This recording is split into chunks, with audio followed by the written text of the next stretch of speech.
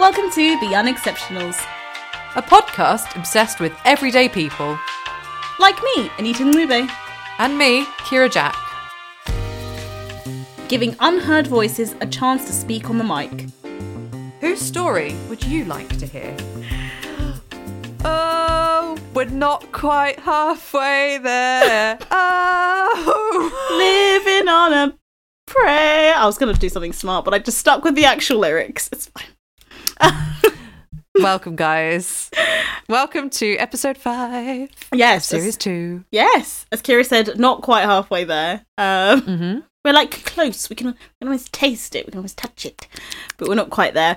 And this episode, we're joined by a dear friend of mine called Shayla, who's also known as Petit Pois. Why? You'll find out. Yes. I'd say this is a good episode for actually anyone because it gets very almost not existential, but we get into the topic of human nature at the end and human awkwardness in social situations, but also about personal crises in terms of work and trying to make it in the arts and moonlighting and having a real ass job. And she is a post lady for Royal Mail. And it's just an all round very interesting, very chatty, very good episode. Probably one of the ones that we've talked about, obviously, like very specific scenarios, but then we also talked about kind of wider, like you said, wider thinking, like why do we act the certain way? Yeah, we broaden it out. It gets existential. Bruh. So yeah, that's quite cool. And so one of the things that Shayla did share about as one of her unexceptional moments was seeing someone on public transport crying and how she responded to that. So we thought we'd talk about times that we've seen people crying and how we respond to that. So Kira, do you want to start? Yeah, so when I was talking to Anita about this, I realised doing stand-up, all the train journeys blur into one. So maybe I've seen a lot of people crying is what I'm saying. Sometimes maybe me. But the one that stands out, and it was one of these ones, and we talk about older generations on the podcast as well. And of course, you know, a bad relationship, a flawed relationship is not sequestered to just the older generation. But this one I thought was particularly interesting. It was like, you know, when you get on a train about 10 at night, you see this group of people, they're sort of middle-aged, they look like they've probably been to a fancy dinner, they're a little bit boozed, and this very well-dressed middle-aged woman was sat by the window, and she was not sulking is the wrong word, because sulking implies pettiness. She was annoyed and she was crying and she was dabbing her eyes, and I could see her husband in the first class carriage behind us was looking through the sort of window door and kind of trying to beckon her to come and sit with everyone again. And I know energy is like a bit too much of a millennial phrase, but her energy was, whatever had happened, I was siding with her. It was, I didn't get the feeling she was being petty. I got the impression she was pissed. Yeah. And it was a group of middle-aged guys. One of them was clearly her husband. And the guy, so I didn't do anything in this instance because there was a guy who was sat next to me. He was like another guy around her age. He was very like giving off a professor energy. He had like, you know, really nice, sensible suit. He was very calm and he was very soothing. Like I'm saying, like, you know, I can imagine his office had like a nice big armchair in it, and he probably has like a nice, I bet you he shops at Waitrose. And he shops for quail eggs. And he was keeping her occupied by just talking to her about random things he was planning to do with his weekend and asking her what she was going to do. And it was the sweetest thing I'd ever seen. And I was like, dude, shag the professor. Forget your husband. Ditch your husband. This guy is a legend. He was soothing, and he was chatting to her, and he was keeping her occupied, and she was like nodding and listening. I was like, your husband's like sweaty. He looks like ham. Ditch his ass. It's like canned ham. Do you think they knew each other, or was he a randomer? He was a randomer. I gathered that from when she got off before me, and the professor guy was on for longer than I was. So she was kind of like said thank you to him and got off when her husband and friends got off at the next stop. So yeah, it was a weird situation where I was like, don't go and sit with your husband. This is like, it's like watching a love story unfold. You're like, sparks on the train. They had chemistry. It was like out of a rom-com. Do you know what? All rom-coms are like young people. They're all in their early 20s. We need to see like a middle-aged rom-com. Oh yes, and they meet on a train after there's been too much Prosecco. My absolute spam of a husband has been a prick, and now this wizened velveteen man is going to read me Proust. Yeah. Well, you have 2 stories. Yes, I have 2. I have 2 stories. One as a person who saw someone cry, and the second one as the person who was crying. No. I'll start with the one that I saw someone crying because that's older. So I was, again, also on a train. I'm pretty sure Shayla's story was also on a train. They're always on trains. Mine was on a train as well. Yeah, mine was on a train. It's the vehicle for letting it out. It's the vehicle of sadness, obviously. Yeah. But yeah, I was on a train. I had my headphones on and I was listening to like my music. It was really late again, and I was going home, and I was in between songs. So a song had finished, then another one was about to start, and it was during that time I heard someone crying. And I was like, oh, and I was like, started looking around, and I paused my music to be like, someone's definitely crying. And I was sitting in like, because you know on some trains you have the like 3 seats that face each other, and then the rest are like 2-seaters, and then you have another set that face each other. I was sitting on the group that was facing each other, and like I couldn't see anyone across me or like in the other set of like seats that were facing each other. Then I turned around behind me, and there was this girl who was absolutely bawling her eyes out. Like she was it was like, you know when you know someone is like something bad's happened because of the like type of crying they're doing. You can't hold it in. Yeah. But she was trying to be quiet, and like, but obviously it was really bad. It was just like a bad level of crying. And I was looking around at the people around me who didn't have headphones, and I was like, you guys just been sitting here hearing this. I'm like, what's going on? Because I didn't hear it at all.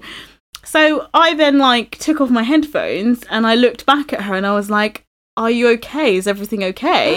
And she was just like, oh, you know, really upset. And I looked around at the people around me and I was like, does anyone here have a tissue? Because I don't have one. Can we give her a tissue? And then someone kind of like fumbled a tissue out of their bag and they gave it to me, and I gave it to her, and I was like, I hope you're okay. If you want to speak to someone, like, I'm right here. And then gave her the tissue and then sat down. That was that's the only time I've seen someone crying, but it was really bad. Like, you know when someone's like, if someone was... This is more than a bad day. This is... Something's happened. Bad, yeah. And I don't know if I would have probably... If someone was maybe sobbing, I would feel probably more uncomfortable. But because it was so... Not obvious, but it was just like... really like in your face, like you kind of couldn't acknowledge it. It felt weird to not acknowledge it. Yeah, the kind of crying we were like, we all know this is happening. Yeah. So I remember that. Okay. And the second one is, it was you? Again, I was on a train. What is it? I feel like, you know, when you get like Americans and they're like, wow, you guys are so lucky to have like transport everywhere. What's it like? Well, you will see someone crying and it might be you. It's tear-stained, that's what it is. It's tear-stained journeys from A to B. This was on the tube, and this was really recently, actually. So it was like after I'd like split up, like my relationship had ended, and I was going to see my friend in London. It was literally like that week, and I was on the tube making my way towards her place in London, and there was this like adorable beagle that was on the train in front of me. Beagle catalyst. I didn't realise it. Yeah, there was a catalyst defo, and she was like adorable and really friendly, and she like came up to me and was like wagging and like going a little stroke, and I started stroking this dog, and then I just started crying because I was like, I've always wanted a dog and I wanted a house with a dog, and I think obviously during that time like I felt like all my dreams had gone. You're thinking like, I won't have this dog ever again. And I just started crying, and it was really awkward because the owner could see I was crying. And people on the like tube could see I was crying, and I was trying to like cover it up to be like, I'm not crying while I'm stroking your dog. Oh no. But I was crying, but no one did anything. Everyone was kind of like, I think it's one of those things where I was like, I was crying, and then I remember looking, and when people caught my eye, it was like they immediately just looked away, like averted their gaze, and I was like, I'm so sorry. No. Yeah, were you all right when you got off the tube, or did you like find somewhere and just kind of let it out? I was fine when I got off the tube. I kind of was just like kind of let it go, and just had to go change onto the sweaty central line. Oh, that is a rough. The central line is, there's no other word than rattly and sweaty. Yeah, it's just constantly hot. It's like you just hope on a hot day that you can get like the Circle Metropolitan or Hammersmith line. Anything that's not central, I'm happy with. Oh yeah. No, I'm sorry to hear that. That was my encounter on a train. I wonder, like, with British people, is it like you suddenly get put behind this weird perspex kind of glass sort of barrier of, I don't know what to say? Maybe when you were on that train, you helped, like, oh, you kind of broke it for people. There's like, I've said the thing. We can acknowledge this is happening now. Let's somebody do something. Yeah. I think with the tube as well, where there's the whole joke of, oh, nobody make eye contact.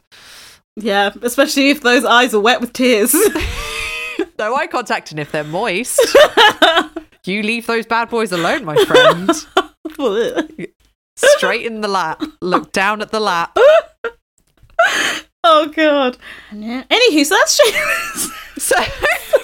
Sorry, Shayla. It got deep. It got dark. The episode let's crawl out of this swamp. Yeah, let's just. We're here to promise you that Shayla's episode is not so dark. It's wonderful. It's creative. No. We talk about, as Kira mentioned, the creative arts. So please make sure you follow her on her Instagram. She's Petit Pois Burlesque. She's also got a website, which she said is the same, petitpoisburlesque.com, I want to say. Mm-hmm. Either way, it'll be in the show notes. And she's going to appear on another podcast as well. Which is I feel like it's the Invisible Cabaret podcast again. Links will be in the show notes because I did not fact check myself before I started this. But yes, she's going to appear on a podcast, and that podcast is kind of linked to other endeavours within the burlesque world that she's involved in. So that's exciting. Before we jump into our episode, please, guys, make sure to, interact with us, follow us, and message us, because we love having a chat with all of you on Twitter, Instagram, Facebook. We mainly use it just to have chats with people who listen to the podcast or who have questions about anything. Follow us. We are at _unexceptionals on all of those things. And you can also email us at the unexceptionalspodcast@gmail.com. That's the unexceptionalspodcast@gmail.com. Please do like us on socials. It just lets us know you're there. And you'll hear lots of famous big podcasts saying, oh, like and subscribe. Fuck them. We're little. Like us instead. We appreciate this is war. We're taking down the man. The big dogs. It just lets us know that you're there. Particularly Instagram. Instagram is lacking some love, so please come and follow us and let us know what you want to see. Come and do you want to see more of us? Do you want what do you want from us? Do you want our faces? No. Yeah, that's the main thing. Interact with us because we like having a chat with everyone. I love talking to you guys. But until then, not until then. Do it right now. And whilst we transition to the episode with Shayla, make sure you do all those things. So, okay. Yes. Welcome to the microphone, Shayla. Shayla.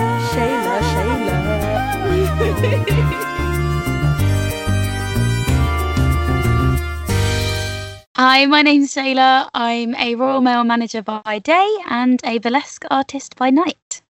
Yay! Yes! Succinct! This is the first duo one. I think we've had I'm this, but you do so many interesting things. So you need to say them both. Yeah, they are. It's very interesting. Yeah. Awesome. Shayla, thank you so much for coming along. I've known Shayla for a while. I want to say, is it year 8? Yes, year 8, I believe. So that's 12? Are you 12 in year 8? 12 or 13? I think maybe 12 going on 13. Yeah. Teenagers. Whoa. Wow, you met each other in the ugly phase of adolescence when it got real. And those hormones started popping. Oh, God. Yeah, so that's what now, 15? Yeah, that's crazy. That is a long time. That's disgusting. That's a disgusting amount of time. How's it been, both of you? Be honest. Enough. That's a pretty long time. I missed you when you went to uni. That was really sad. Yeah, I know. But we got because I feel like we were part of the same friendship group in secondary school, but then in college, you and I actually got really close. Yeah, we had the same classes and things. We were in the same drama class. Yeah. You didn't do fine art, but you did photography, right, in college? Yeah. Oh yeah, and you did art. Yeah, and I did art. And then we had that amazing dance class, which we were always late to. Yeah, okay, so the story is... So this dance class would always happen after lunch. I feel like it always happened after lunch. And it was like in the high street of the town that our college was in. And we'd always like turn up and like people would be like, you're late. And we'd always look at the clock and we were always like 5 minutes late. And every time we'd walk in late and look at the clock. And then it got to the point where like the teacher commented and they were like, you always do this. You always look at the clock and you're always 5 minutes late. And we always look surprised. We're always like, huh? No. Can't go away. It cannot be.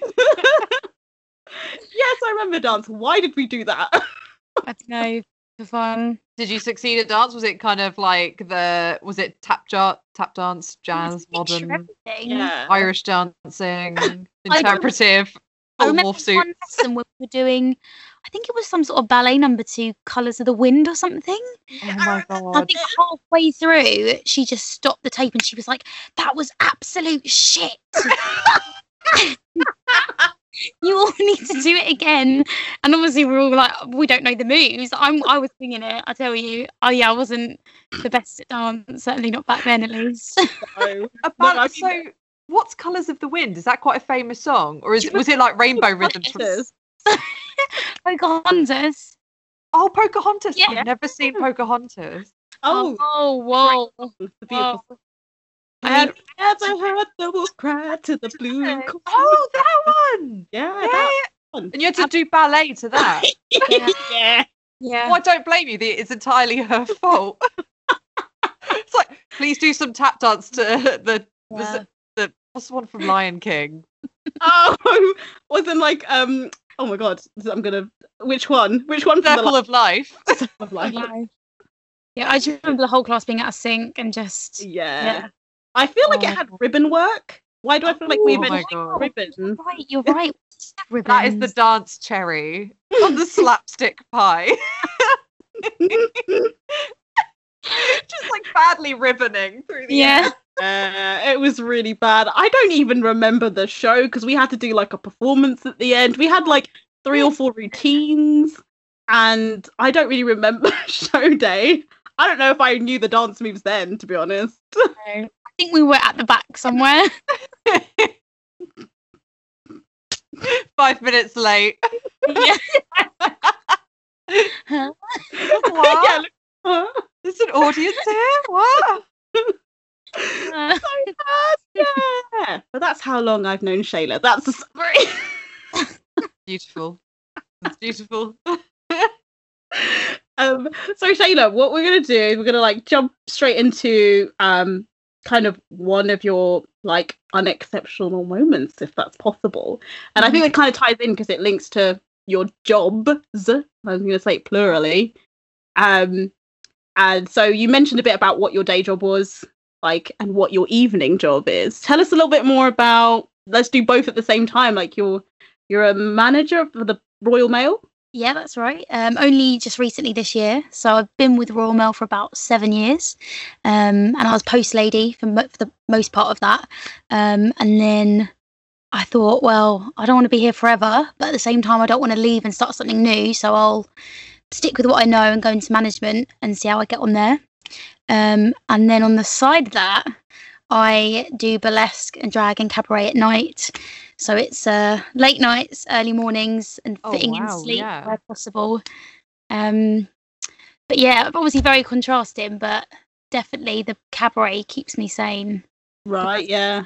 But obviously doesn't offer enough money that I can quit the day job, which is quite depressing. Yeah, which is the ultimate goal really, is just, have enough that could just do cabaret full time. But it's very hit and miss. You might get months where you get loads of income and then other months where it's quite dry and stuff. Yeah. So yeah. I guess you're like freelance when you're doing the burlesque stuff. It just depends on how many gigs you're booked for and things. Yeah, exactly. I was going to say, so how did you start in the how did you start with burlesque? When did you literally go into being a post lady as you were kind of being like, I want to be a burlesque dancer, but someone's got to pay the bills? Or did it come along later? So literally, I'll give you a brief backstory. I left college and went to uni to do an English degree, but only stayed for about 2 weeks. I think it was in the last year where the fees were. Yeah. So I thought, go. But then I was there and I was like, why am I here? I don't even know if I want to do English. And I just chose like a safe option. So I dropped out and just went straight into work. Didn't really know what I wanted to do. Always loved drama, but never went down that avenue because, you know, it seemed like quite an unrealistic thing. Again, it's not something that will definitely pay the bills at the end of it. But then I got thinking, well, actually, if I don't try, I never know. Right, yeah. I then went to try and apply to drama school for quite a few years. Was really tricky to get into. To be honest, a lot harder than I thought it would be.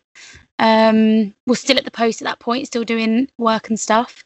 And then a teacher there gave me some really good advice. She said, in the years that you don't get in, do other creative avenues. She's like, obviously you do drama. Everyone who applies to drama school loves drama. So to come and say you like acting, we hear it from everyone, but do something different, you know, take photography, take a dance class, this, that and the other. Wow. Don't turn up 5 minutes late to your dance class.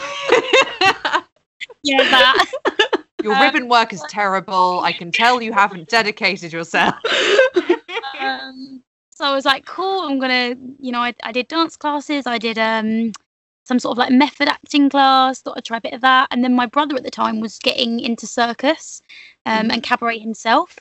And I thought I'll just do it on a whim. I'll take a burlesque class. And at first I was quite nervous. I was like, oh, I couldn't do that. It's far too scary. Getting the kit off. No. If I book it, I have to do it. So I booked a troupe class. So you sort of do a performance at the end with a bunch of other women. And once I did that, it was like, poof, poof, poof, wow, like so you had the moment. Kind of... and then it just spiraled and kept happening kind of thing. So, yeah, a bit of a journey to get there, but, you know, it seems like it was meant to be in a way. Yeah. So you said for Royal Mail for 8 years now, isn't it? I think this is probably the 8th year. Yeah. So how long have you been doing then, like, burlesque? Because obviously you said there was a period of time you were doing, like, looking at going to drama school. So burlesque probably about 4 years now. So it's been, I think when I joined Royal Mail, that's when I was starting to do drama classes and applying to drama school. And I must have applied for a few years. And I always remember thinking, you know, it's going to be hard to get in. I don't expect to get in first time, but, you know, maybe I'll get through to like the first or second round. But my first year was just terrible. Like, didn't get very far at all, which is obviously quite gutting. And then as a couple of years went on, I was getting through to like final rounds, but still wasn't quite happening. And then, I don't know, my mindset just changed. I got so caught up in cabaret that my attitude changed to that, which would have been interesting if I'd got into drama school in those first couple of years, because I guess I'd be down a different path now as well. Do you think, is it kind of to the point now where the thought of maybe being in drama school seems a bit disappointing now by comparison? Oh, yeah, in a way. I did a sort of like an evening foundation course at Mountview, but I just don't remember feeling fully invested into it compared to like other drama courses I'd done. Yeah. It just felt like, and I think when you've done a lot of drama classes, it's a lot of like, you know, oh, we're here to see the teamwork, and it's all going to be, we're all going to be moving together as a wave. And like the first few years you do that, it's fantastic. Yeah. Like, teamwork, we're going to make shapes and be monsters and rah, rah, rah. Yeah. And then you're like, I just want something a bit more gritty and a bit more sort of maybe dialogue or duologues, but they're just obsessed with the whole teamwork and movement and motion. So it's not a priority for you, would you say, at this particular moment in time? Or is it just like... No, and especially because I'm like, oh, I'd have to give up work, and it's like 3 years to be, you know, fully invested. And I don't think it's one of those, just, you have to be really, I think, sure of it. And I was a few years ago, and I'm just not now. Maybe in the future, I'll do like a 1 year course or something, but I think the time's got to be right. And I mean, it doesn't feel right now. No, fair enough. How did you get from, so you did this troupe class, and you just, the kind of light went off and you're like, oh my God, this is brilliant. How did you get from that to, because I imagine this is what a lot of people might be wondering, is how do you get from, oh, I couldn't possibly know, to you're booking your first show on stage and you're going to do it in front of people? Like, so what was the step from those two? Because that's what I'm thinking. I'm like, oh my god, how do you go from oh no not me to like, yes, Potter's paying now? Yeah. So after the troupe course, I did a solo course, which is so good because you get to build a solo act that you can immediately sell and pitch to bookers and producers, things like that. And I think for my first year, what I did was a lot of competitions, because you sort of get your name out there, you meet people on the scene, and really it is a lot about who you know, meeting producers, meeting people, doing a bit of free work first. And there's so many venues and cabaret pages where they list lots of jobs. So it's a case of just putting yourself out there, applying for everything, and seeing what falls back. Also, another thing was some girls that I met at the school, we created our own night, which is a great way of, if you want to create new acts and create your own kind of money, do it yourself kind of thing, rather than relying on producers, produce it yourself. So that's was a really useful way of getting like new acts on their feet to then get films, sell to bookers and things like that. So you tell us about this group that you're with and your act, because at this point we just know you as Shayla, but what is your act and the group that you work with? I was coming up with a name. I wanted it to sound a bit French, a bit burlesque, and I am very little myself, so it kind of works for my brand. When I started doing drag, I mean, it doesn't really work coming out as Danny Zuko, but being introduced as Petit Pois. But I'm like, I feel like I need to stick with it because people know me as Petit Pois, and I feel like if I start changing my name, then people are looking up all sorts of things then. So I've got to stick with it now. It's there. People know it as that. Well, it's jarring, and that sometimes works, isn't it? It's like Petit Pois, then you come out like, Danny Zuko with your gel hair. People would be like, what's going on? It works in your favour. Yeah, it happens. And then, so I've got two troupes actually. One is just the girls that I did the school with. We're called the Cherry Poppers. Oh yes. And I love it. You know, we're all different ages, different sizes. I think we really reflect the diversity that burlesque shows, because I think there's a bit of a stigma around you need to be a particular look, a particular size to do burlesque, and actually it's about being liberated rather than just doing a sexy dance kind of thing. And then my second group is called Invisible Cabaret. And we are a mental health group. So we create burlesque and cabaret around mental health to break that stigma, which is quite a risky thing to do because, you don't want to just chuck glitter on all your problems and be like, everything's fine. So it's a balance of going, we're going to approach this topic but without making it all spark the time kind of thing. So it's challenging, but it's proved like people have responded really well to it. That sounds like it engages the drama school side of things, not the drama school, if you know what I mean, but the kind of creative the kind of the narrative building, storytelling, all that. So in a way what your teacher suggested kind of worked, but it's kind of backfired in that you're no longer interested. It works too well, as you might say. Well, you just got so much creative freedom. And there was another teacher who pointed out that as an actor, you don't really get to act as such. What you're really doing is interpreting things. So totally. The director already knows how he wants the story to be told. He's just seeing if you can interpret that. So you don't really get a lot of room to play about with things as an actor. Whereas if you're doing something like burlesque or dance or whatever, you are your own director. Creator. You're not following any guidelines. You can be as silly and extreme or as serious and intense as you want, kind of thing. I think that's the beauty of it. So do you feel like you're like kind of flexing more creative muscles through burlesque that absolutely definitely maybe if you were acting, which not to say that you would be flexing creative muscles as an actor, but do you think there's just more that you're having a chance to develop? And definitely. What's the favorite thing? What's your favorite thing about burlesque? So obviously you mentioned your own producer, you're your own director, you're your own writer. What's the favorite part of the creation process? I think it's because it's like it's my ideas and the audience are responding to that, rather than when you're an actor. Like if you get it wrong or right, like obviously you're doing a job as the actor, portraying a character, but a writer or a director has done that and you've performed somebody else's work. Whereas when you create your own stuff, you feel so much more vulnerable because you're like, this could go one of two ways. Either they really respond well to it, which is what you want, and you get all the credit for it, or they go, yeah, we don't get that, and you go, oh no, there's no one to talk back on, that was all me, I'm so sorry.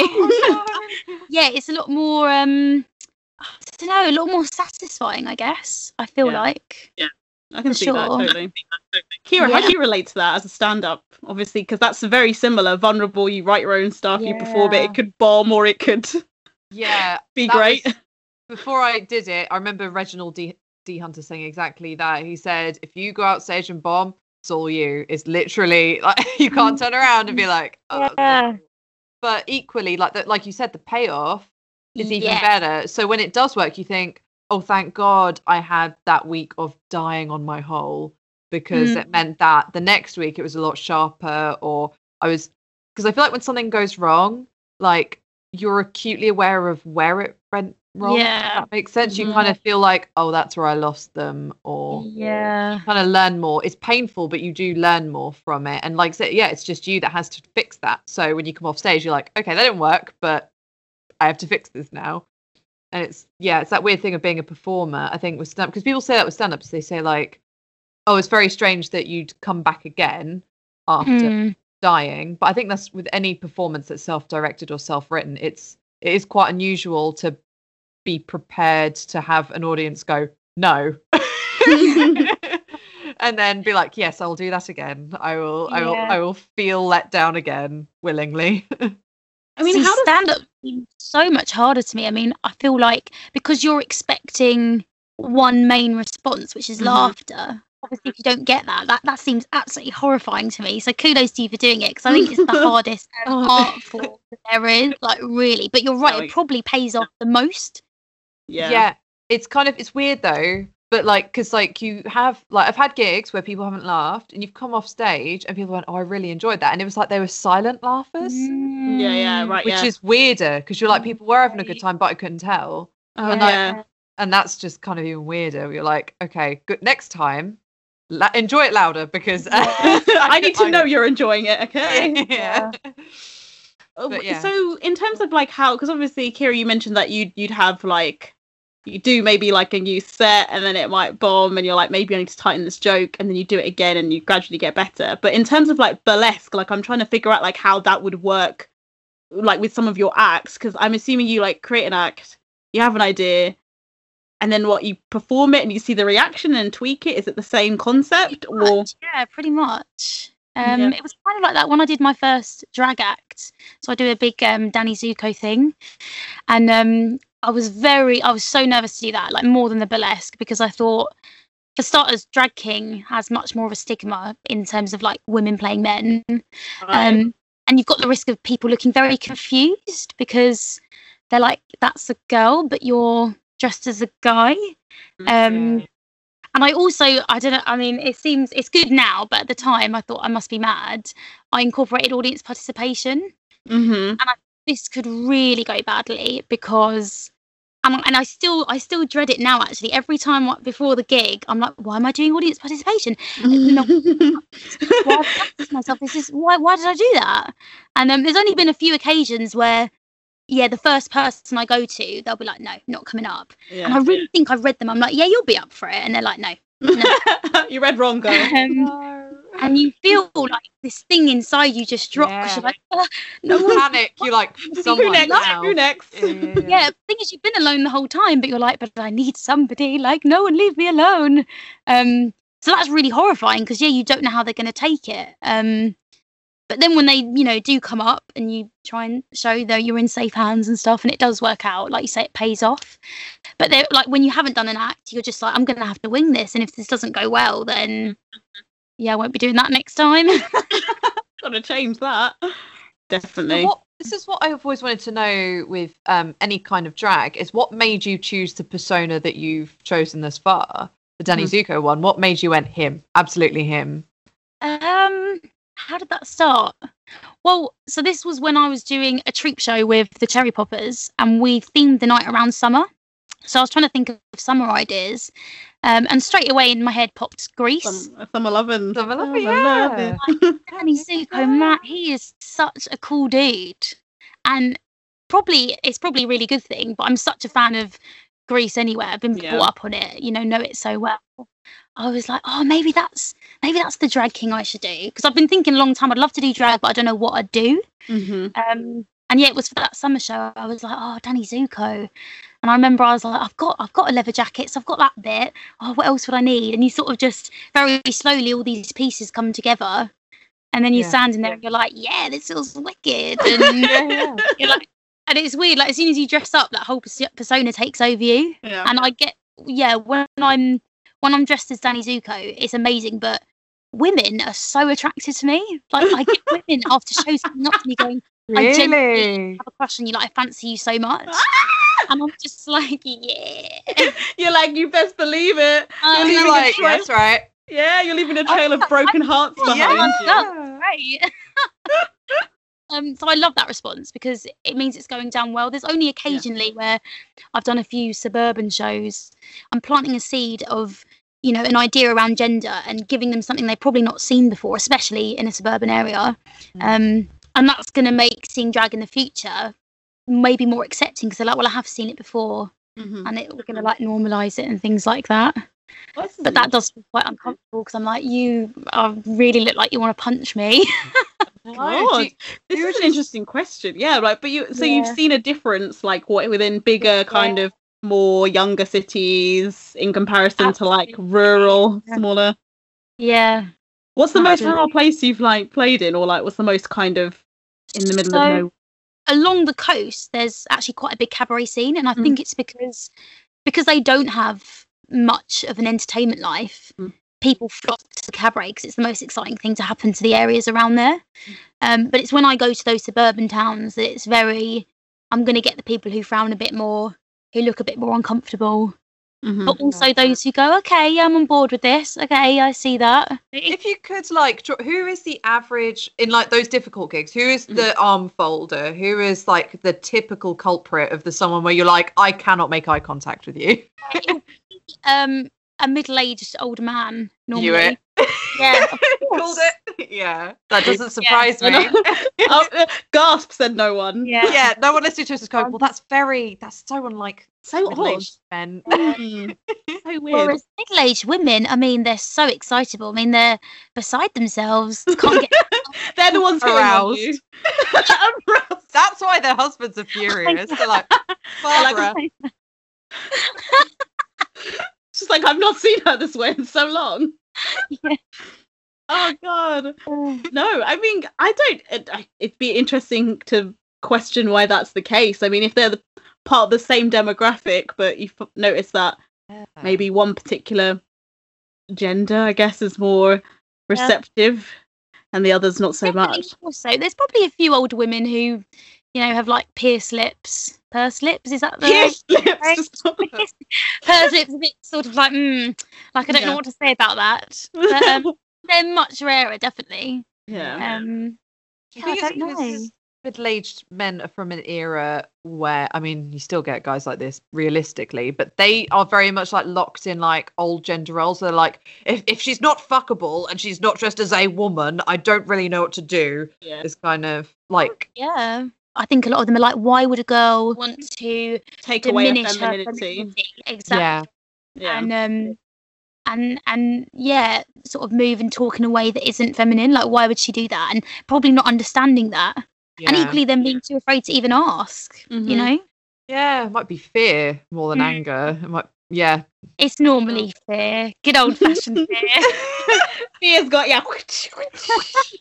Meanwhile, the women are like, it absolutely is very attractive. It's like 10 out of 10 word smash. Okay, so we've kind of talked quite a lot about being petit pois and your burlesque and that journey. But and you actually briefly touched upon like kind of what stirred it, which was the second unexceptional moment, which was drama school and not being able to like to get in there. I know we've talked about that like a little bit.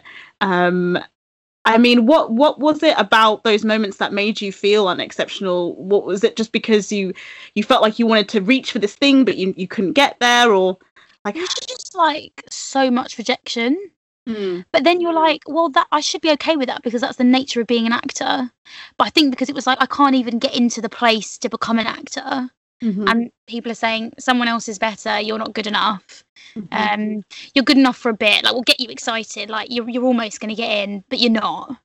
And then you're kind of like, well, I was kind of setting all my hopes on this, and now I've got to like reevaluate what am I gonna just keep trying and trying and trying for 10 years, 20 years? So yeah, I just felt very, very down about it. At one point I didn't even want to go to auditions anymore. I just felt really low about it.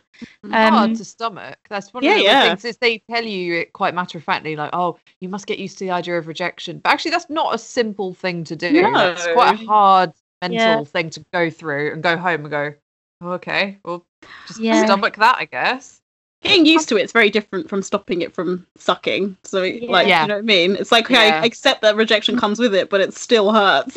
Like, a second burn is like they're charging you a lot of money to go and audition for them, and then they won't tell you what you did right or wrong for next time. It's just, no. And then it's like, why? We don't have time to tell you. Even though I paid you, £40, £50 for an audition for 5 minutes. Yeah. But they don't have time to even send you your notes, or even though they're scribbling all the way through. That is bullshit. That's saying outrageous.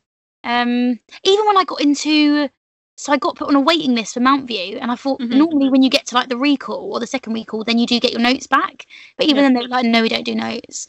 And I'm like, but I got this far, and if I don't get in, what am I going to do differently next time? How am I going to make sure I get there further? It's like, help me out. Another teacher said, do you know what, it's all, a lot of it's luck. You've got to get the right panel on the right day, at the right time, kind of thing. Because I remember one school I did the same speeches 2 years in a row, and one panel I did get through to the next round and one panel I didn't. And I thought, so it is literally personal preference. Those people are going to like what you do or they don't like what you do.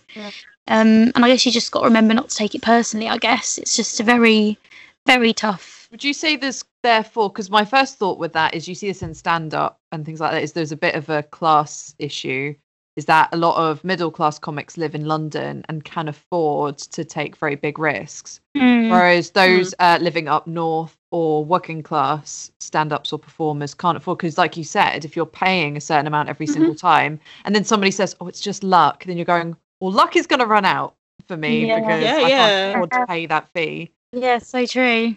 I hadn't thought about it till a few years ago, actually. Like, I didn't really notice the class divide until someone pointed it out. And I was like, oh, yeah, actually, we really sold this idea of, like, someone having nothing and then becoming an actor or a singer. Yeah.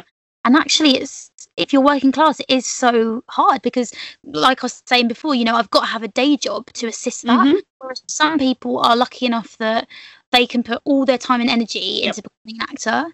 And this is the other thing, actors will never tell you how they became actors. They'll go, oh, I went to uni and then I got my first job on this. And you're like, yes, but how? Oh, yeah. Yeah. How long did that take? What did you do in the meantime? Yeah, do you know what I mean? Like they really don't tell you. And same for directors. They get given this money to direct a film, but they never tell you. They just don't go into detail about those things. So I think it makes everyone think I can get that, but actually you probably can't realistically. And that's very true. I think you see that a lot in a lot of kind of creative and a lot of creative jobs. If you look at like journalism, like you said, acting, if you want to be a singer or performer, you have to, people who are more likely to get it, they're more likely to have money or financial security where they can spend 10 years trying to get that gig. But if you're someone who doesn't have that financial security and can't not be working for 10 years or however long it will take to get that break, you have to cut your dream slightly shorter. And I've always noticed that because like there's people who are like, I remember when I was looking at producing for like higher end TV and kind of like films, a lot of it is who like you mentioned before, but a massive portion of it is being able to accept free work. And that's just not possible for everyone. You can't work full time, as a runner Yeah. And be spending all that time and then expect to be like, I don't know, if you're living on your own, being able to pay for your rent, like you can only do that if you're getting help from someone else, and not everyone has that. So that creates a massive barrier for people who don't have like that financial security, who might be like working class, like you said, Kira. Yeah. Oh, it's a very bitter pill to swallow when you're like, okay.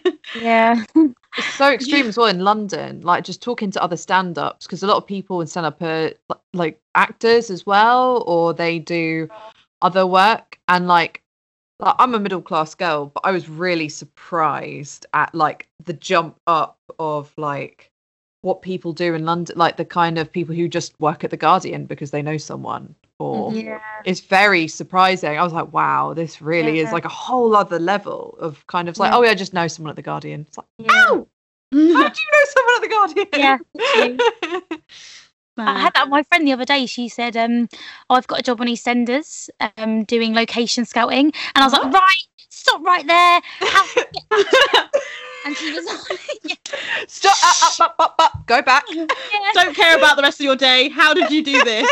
And she was like, I'm really sorry, you're going to hate me, but it's just someone I know. Yeah. I knew it. Yeah. I just knew someone who knew someone, and they said there was a job going, and yeah. And I was like, I know that's the way it is, isn't it? Yeah, that is. I know someone who works at Shepperton Studios because their brother works there as a carpenter, and they managed to get like a job in the props department. And I'm like sitting here like, we had a YouTube channel. I wanted to be a director. Just wet face. Just tears everywhere. Like, yeah. Like, what is this? Yeah. Anywho, I'm fine. I'm happy for her. No, I'm happy for her too. She's a lovely girl. Oh God. But oh yeah, so if we were to go back to like drama school, and you were talking about kind of like the rejection that kind of comes with it. Was it worse when you were getting closer and closer to the finish line, and then that was being taken away from you, or was it worse when you didn't even make it to the next set of recalls? Yeah, both of those. Probably the very beginning and the very end. Because I think the very beginning, you're like, whoa, like I should at least be getting a bit near. I'm getting nowhere near. And then to the end, you're like, I've been doing this for so long, and I'm this close now. I'm just going to have to do it all over again. Yeah. Both. I don't know what was worse. I think because I think, yeah, to be fair, maybe it was worse at the beginning, because at the beginning you think, oh, I must be shit, I must be bad. Right. Whereas at the end I was like, I know I'm okay. I know if I'm good enough because I've got to a recall, so I can't be bad because I wouldn't have got that far. But it's just not the right time for whatever reason. There's someone else who, fits their quota or did a better job, and that just is, luck of the draw. And I think maybe at that point I was, more used to it, more accepting of that is just the way it is.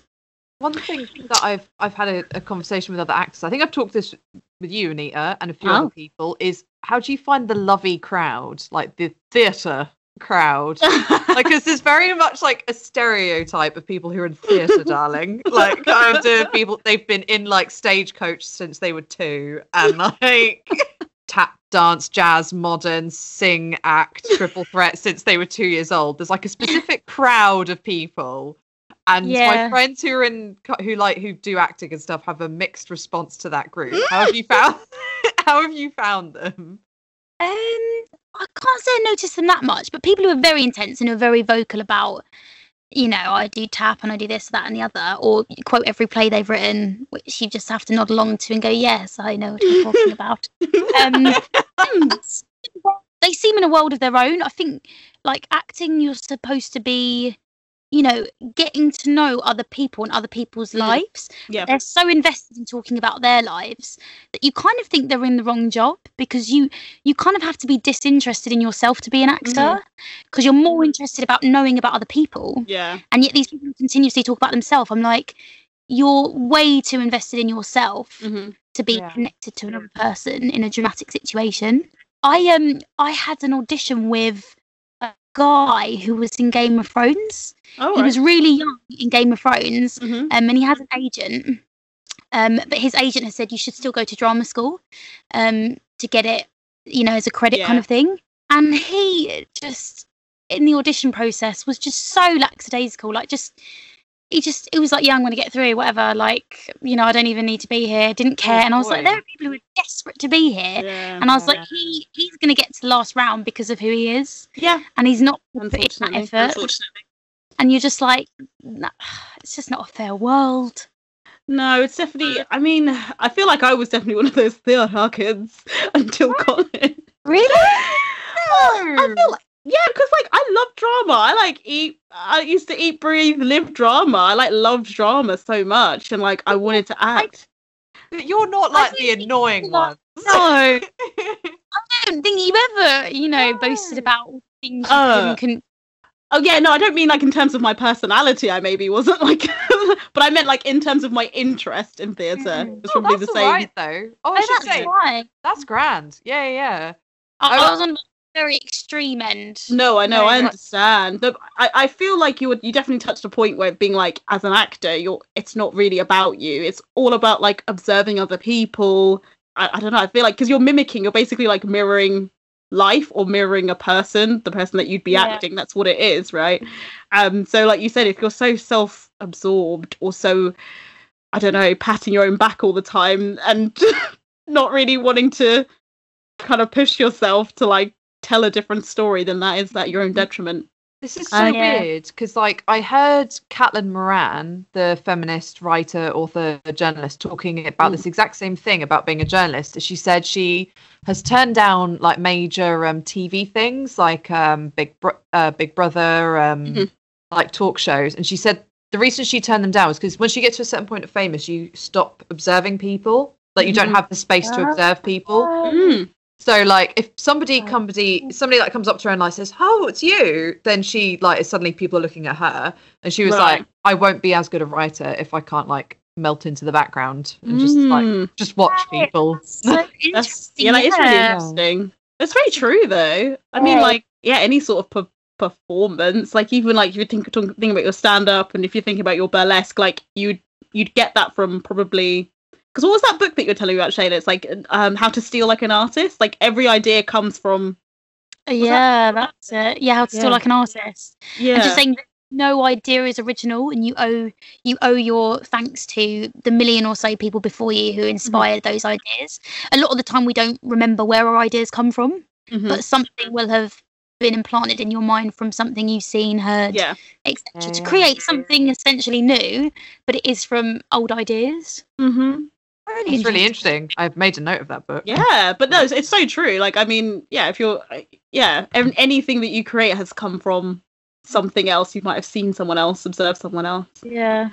And if anything, I think it's better when you can know what your inspiration's from, to be like, this inspired me to create this new thing, rather than, no, I'm just amazing. It just came in. I'm great. Yeah. Talking about people who maybe might not feel so great, this is a segue. Nice. Your last unexceptional moment is surrounding a very particular encounter on a train. Yes. Yes. Do you want to tell us about it? Yeah. So the moment was when a man was crying on a train, and I really wanted to offer something to this man, and I didn't offer anything, and I even to this day really regret that. And it was such a bizarre scenario because on the carriage there was just three of us, so there was a man sitting sort of two chairs along from me and a woman sitting opposite, and obviously I was aware he was upset and she must have been aware he was upset because we kept locking eyes, but obviously panic.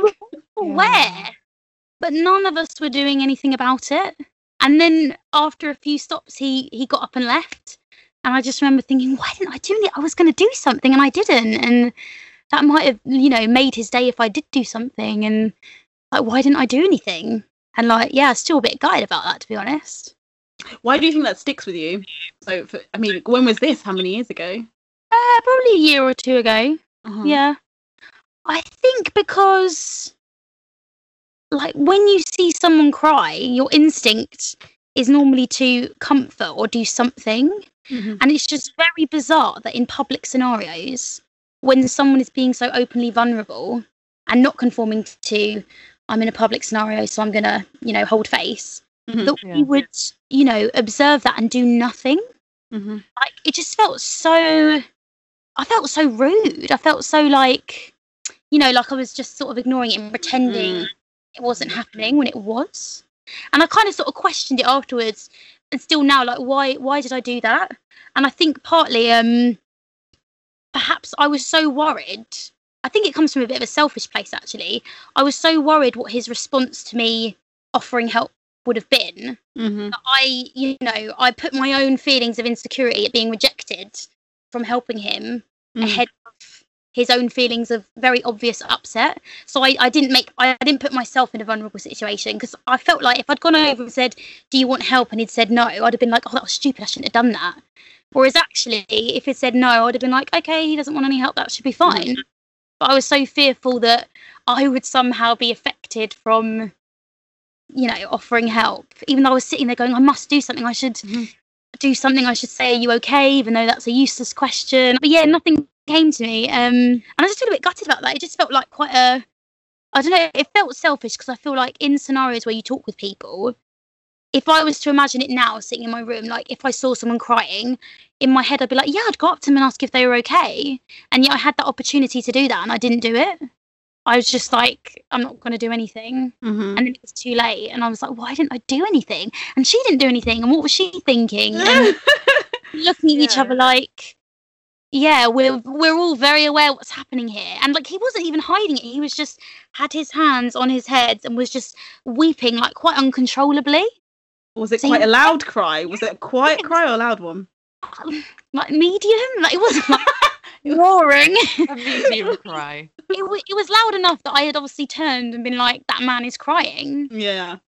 So this is, I think it's quite a human reaction, is to not to know what to do, because like you said, your human reaction is to comfort them, but there's also other things that it's public, it's a stranger, which is unpredictable. And there was an article originally from Abstract magazine that has now been published on Medium about this very thing, and the author was talking about how you mentally create scenarios for the person. You're like, well, why are they crying? You try and guess why they might be crying. Obviously you don't know, and so there's so much running through your head that by the time you've kind of resolved what to do, they may have got up and walked away. And in the New York Times as well, there's an article, I think, look at me, I'm crying, or something, or get me, I'm crying. And what she argued was that you don't necessarily have to do anything, just the recognition is what some people want, because it is quite a public display anyway. So another public display of recognition might be a bit much, but it's I don't think there's a wrong or right answer necessarily. It's such a weirdly common phenomenon. Well, not weirdly, I guess. Yeah. Well, I mean, imagine if he'd stayed on for longer. You don't know if he'd been on for a few more stops. Maybe you just like you had the time to figure out what I'm going to do, and then once you amped yourself up, you'd have been like, okay, and you had more time with him. But then he happened to get off. But he's really nervous. You're like, someone is crying. Like, if that had been a child, and they were alone, even, especially, I feel like we would run over and be like, oh my gosh, are you okay? Like, the children have quite simplistic reactions to things. With a child, they don't have the kind of complexity of life experience to go, well, my wife has left me, and I don't have a job. Like with an adult, there's so many variables of how they'll react. I guess, if you see an adult crying, you're like, something bad's happened. because like most of the time you keep it together, don't you? But if you're like, oh, he's bawling his eyes out, something serious has happened. Yeah, that's a good point, actually. With adults, the implication is, God, it must be bad if it's an adult. To be crying publicly. I think you're right. I guess we're trained in a way to, retain emotions. It's kind of like, for some reason, we have this same monotonous conversation with everyone in life where we say, hi, how are you? And their normal response is, yeah, good, how are you? Yeah, okay. And actually, if anyone ever responded with, actually, I'm really doing badly, I think a lot of us, we don't know how to respond to that, because we're so used to the generic conversation being, yeah, good, how are you? And I guess, I don't know, I suppose we need to change our attitudes to people's real life reactions. We're so like, if you're in public, you act like this, you don't do these things. Crying is out of the norm. And like you said, we don't know how to react to that because we don't see it. But actually, people go through shit every day. I have such a big problem with when people apologize when they're crying. This is a bit of a random tangent, but have you noticed in TV shows when someone cries, they're like, "Oh, sorry," and they start crying, and you're like, "Why are you saying sorry?" Because you don't need to say sorry when you start laughing, like having a fit and you're laughing your head off. You don't ever go, "Oh, I'm so sorry," and start laughing. But for some reason, when people cry, they always feel the need to apologize for it. And I'm like, crying is a completely valid emotion. If you can sit there and laugh and sit there and smile, then you should be able to cry without needing to explain yourself or apologize. I don't know if you guys have ever noticed that. Yeah, I mean, absolutely. I will now. Literally, watch a reality TV show or something like that, and someone starts crying, they always apologise. I think it's that feeling of, I must be a burden for crying. It's that feeling of, because it's such a, it feels, I think it's that implicit maybe shame from crying in public. People feel, so they feel like this person isn't expecting me to do this, so I need to apologise that they're not used to someone doing this to them. But I would say that doesn't make it right. I think we maybe do need to be a bit more comfortable. And I was talking to somebody recently about, particularly with people who struggle with conveying dark emotions or honest feelings of rage, like sadness, and without feeling shame, is I think people who struggle with that often struggle to, like you said, they're so used to going, "I'm fine," that it actually feels like a huge leap to say, "I had a really bad day, actually," or "I feel really frightened of this." It's that, like you said, that vulnerability is some people struggle with. Yeah, I see that. I think the burden thing's definitely quite interesting. Like when you start, when people start crying, they feel like this problem is now becoming your problem. Yeah. I don't know, maybe. I don't know. I think that's how people feel, is they feel like, I shouldn't be weighing down someone else with my problems. Which I'd say that in of itself is problematic, that people need to become more comfortable with sharing their problems. Have you come across it again since? No, but I'm determined if I do to do something. I still don't know what, but something's gonna happen. Something will be different this time. Be like, let me help you. Just sprint over to them with a tissue. "I'm here," and they're just like, "Who are you?" You'll push someone else out of the way who's trying to help. No. Their actual friend. Yeah. This is me. This is my time to shine. If someone is to fall down and hurt themselves, say they fell on the escalator, people would be there in a heartbeat. Like, "Are you okay?" But it's just weird if you're crying. It's like, that's a tricky territory. But then equally, it's a very British thing for someone to fall over and be like, no, I'm fine, leave me, no, everything's fine, even if they're bleeding out their knee. But maybe it's problem is obvious when someone hurts himself. Like, if they fall down, you know what's happened. You're kind of like, they've fallen over, I'll just check they're not seriously hurt. If somebody's crying, it's the ambiguity of, I don't know why they're crying. Yeah. I think it's the thing where we're very good with physical pain, but not very good with emotional pain, or something that's a little bit more abstract. Yeah. And would it be too rude to be like, "Why are you crying?" Just say bluntly. Just turn. "Why is there water coming out of your eyes?" Like a black and white movie love interest. "Darling, you mustn't cry." Why are you crying? I'll only be gone for 2 years at the war, maximum. I'll be back soon. Maximum. I don't know, that's not what they say. "Darling, I'll return from the war soon. It'll be perfectly fine. Tell the children I regard them. Tell them I love them." But no, maybe it's because we're very uncomfortable with emotional pain, because it's very much not complex, but you're like you said, it's not so obvious, is it? And I guess even if they did tell you, I mean, we're probably not equipped to deal with a lot of the reasons people are crying. I mean, if someone said, well, I don't know, my wife died or something, I mean, I don't know what I could offer to be helpful to that. And then you feel a bit sort of like, now I don't know what to say. So maybe that's the fear of offering help is, I'm going to offer help, and then actually I've got no help to give, really. You'll be surprised at how much you'll improvise in those scenarios. Yeah. You'll That's it. I think it's once you've got the ball rolling, you kind of your brain does a lot of the work for you without you realizing it. You're just kind of like, right, okay, we're going. I'm here now. Yeah.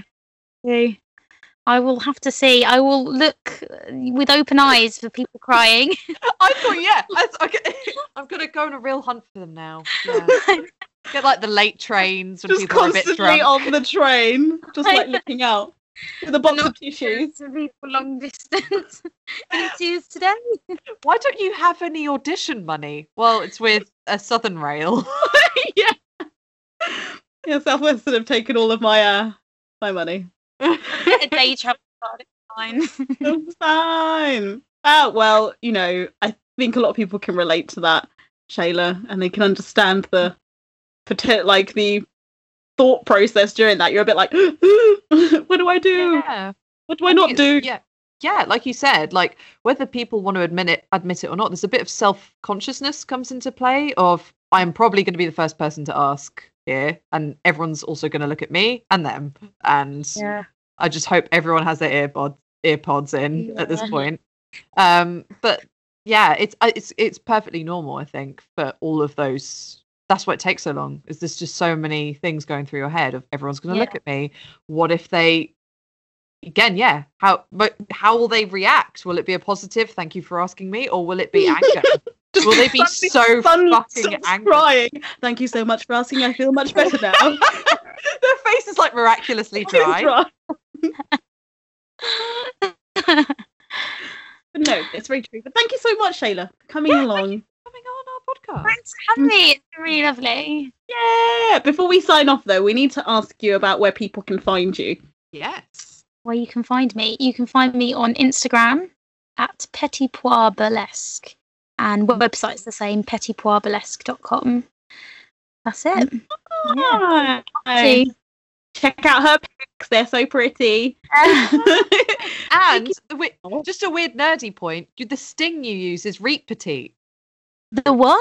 The sting you use on your is Reet Petite. Yeah, oh yes. I love that song. It makes me so happy. Reet Petite is the sting for my favourite stand-up club in the whole world as well. So it was just like, memories, performance. Yeah, the stand. Like they even have a beer called Reet Petite. Wow. There we go. To that song. Commit to that song. But yeah, no, thank you so much for joining us. Thanks for sharing your handle. We now have to tidy everything up and let everyone know where they can find us. Well, guys, while you're on Instagram searching for Petit Pois Burlesque, you may as well, while you're there, while you've got the app open on your phone or your computer, your desktop, you boomer, look for us at @_unexceptionals. Yeah. And if you wanted to, by the way, that's Instagram, Twitter, and Facebook will bring you to all the relevant pages. Where can they find us if they want to email us and tell us we're shit? You want to send your hate mail, you can email us at theunexceptionalspodcast@gmail.com. And if you're under the age of 27, like us, then you can DM us on all of those social media handles, social media handles that we talked about. So yes, drop us a DM or email us. Those are your options. Until then, guys, have a lovely rest of the fortnight, and we'll see you in 14 days' time. Yay! Thanks so much, Shayla. Thanks for coming. Thanks for listening. Yay! Bye. Why am I waving at a microphone? Music by Kevin MacLeod.